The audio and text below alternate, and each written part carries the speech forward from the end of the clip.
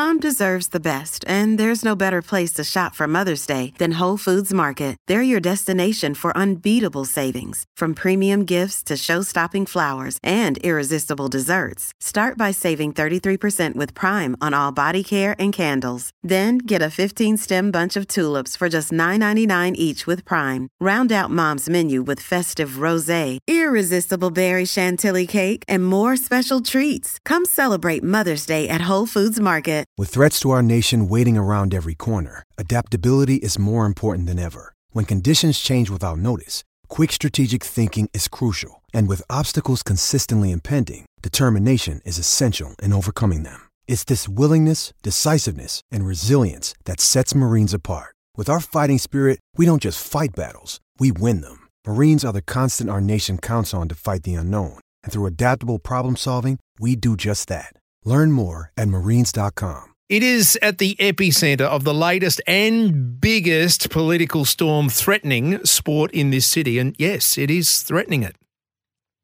Because in 2 years' time, the Lions, the Heat, the Bulls, test matches, they won't have anywhere to play here in Brisbane. And on Thursday, the Sports Minister pulled off one of the biggest blindsides since Andrew Johns and Darren Albert in the 97 Grand Final. Dropped it on the Lions, dropped it on cricket, dropped it on City Hall, that you're going to the Ekka, but you're going to have to pay for it. Well, we'll pay a third, but you're going to have to stump up the rest. It sparked a bit of divorce between City Hall and the Tower of Power. The Lord Mayor resigning from the 2032 Olympic and Paralympic Games Intergovernmental Leaders Forum. The what? How big a deal is this? Well, let's ask the Lord Mayor. Adrian Schrinner has been kind enough to join us this Monday morning. Lord Mayor, very good morning to you. Well, what is the Olympic Intergovernmental Leaders Forum that you've resigned from? Well, this forum was designed to provide oversight to the Brisbane Coordination Office, which is a section of the Premier's Department tasked with planning and delivering infrastructure and facilities for the Games. So this is a really important role. And originally, it was always intended that this would be an independent authority set up to independently plan and deliver the Games, but the government backed down from that commitment and decided it would just become part of the Premier's office. So this Intergovernmental Leaders Forum was designed to provide some oversight of the process.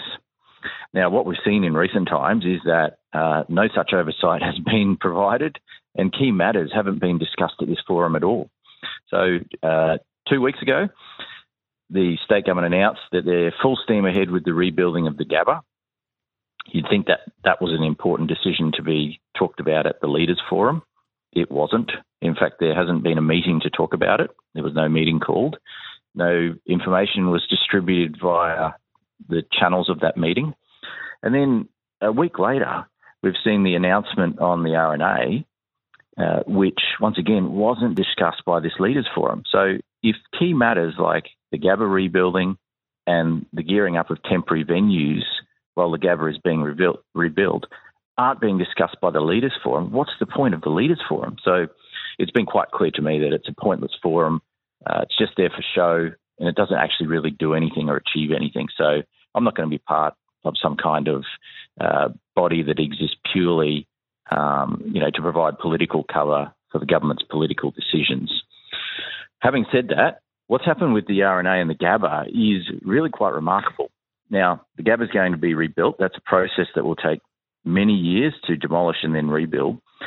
And instead of providing funding for an alternative venue for the Lions AFL team and for the Brisbane Heat cricket team, the government said, look, we'll put in a third of the cost and the council ratepayers and the sporting teams need to pay for the rest, which is quite extraordinary because you can imagine if the government comes in and says we're going to demolish and rebuild your house, but by the way, we're only going to pay for a third of the cost of you finding another house or a temporary house, what would you say about that? It's really quite extraordinary.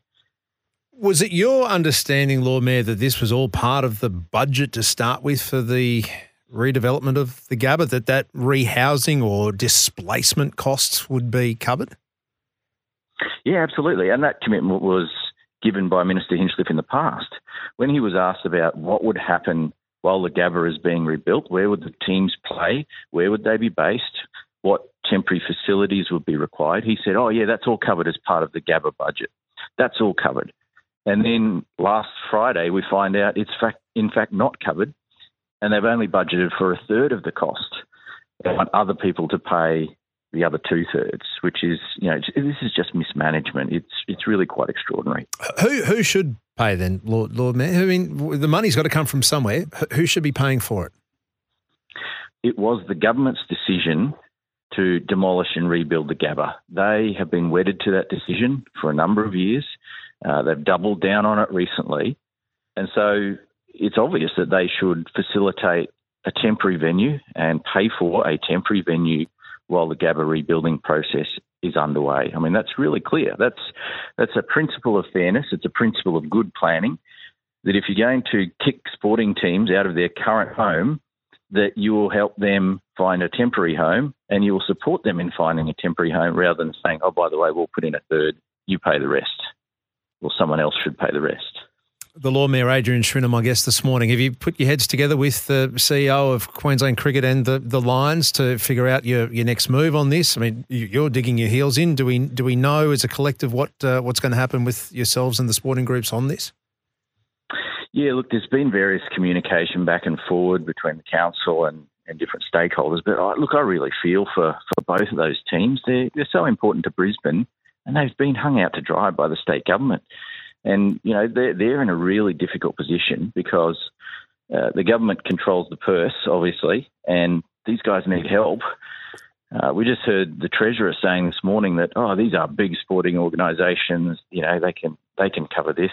And it's just not the case. I mean, sporting teams, they don't roll in cash. These teams aren't rolling in cash. They always need support, and certainly if you're going to kick them out of their current venues, then it's only fair that the government will come up with a solution for a temporary venue. Lord Mayor, you have been in favour of the Ekka hosting and the RNA being the home of cricket and AFL whilst the Gabba is being redeveloped. Why? Why is the Ekka the sweet spot? Well, look, if you think about the teams and their fans, at the moment, based around that Gabba hub. Now, the alternatives that were put up to the Ekka were Springfield in Ipswich, a significant distance away, significant displacement of where fans can go to support their team.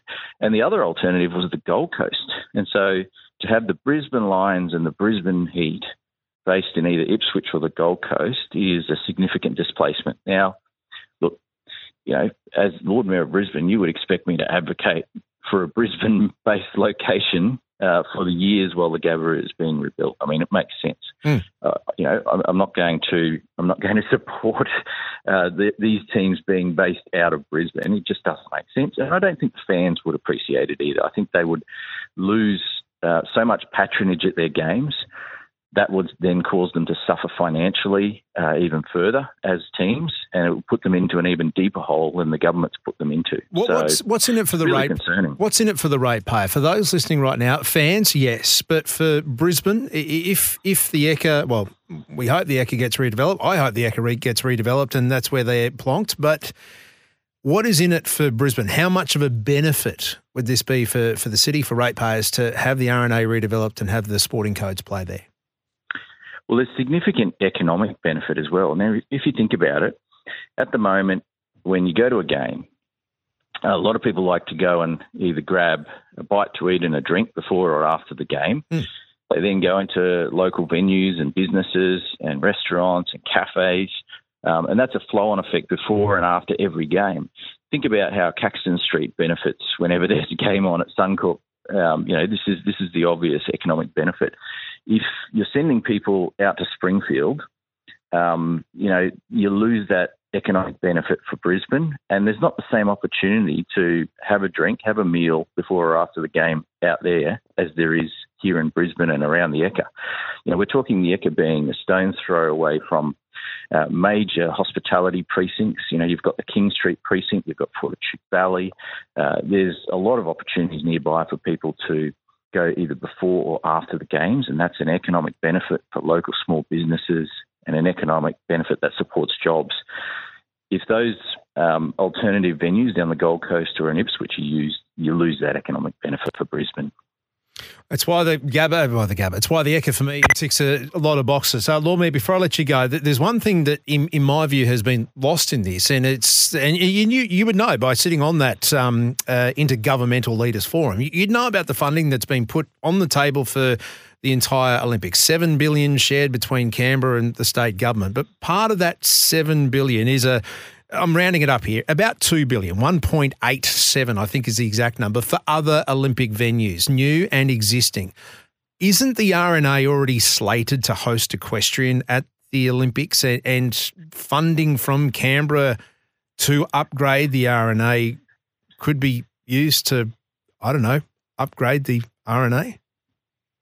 Yeah, that certainly could go towards it. And look, your understanding is also my understanding, that there is a certain amount budgeted for work on the RNA. Now, obviously, it's not the full-scale improvement that we've seen proposed, but there is several $1 million that have been set aside for works on the RNA because it is an Olympic venue. As you point out, the equestrian will be held there, and there needs to be some work done on that just for those elements. But there's definitely some money there, but that wouldn't cover the entire cost.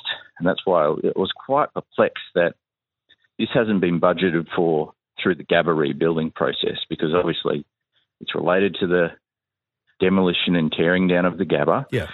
If you don't do that, you won't need a temporary venue. So this is all linked to the Gabba, and it should have been funded through the Gabba process. Lord Mayor, really appreciate your time this Monday morning. I know it's a very big agenda on your plate, and for sports fans in this city, they are concerned as well. Where are the Heat going to play? Where are the Bulls going to play? Where are test matches going to be held in southeast Queensland? And the Brisbane Lions, we're talking those at the top of the tree. Lord Mayor Adrian Schrinner, appreciate your time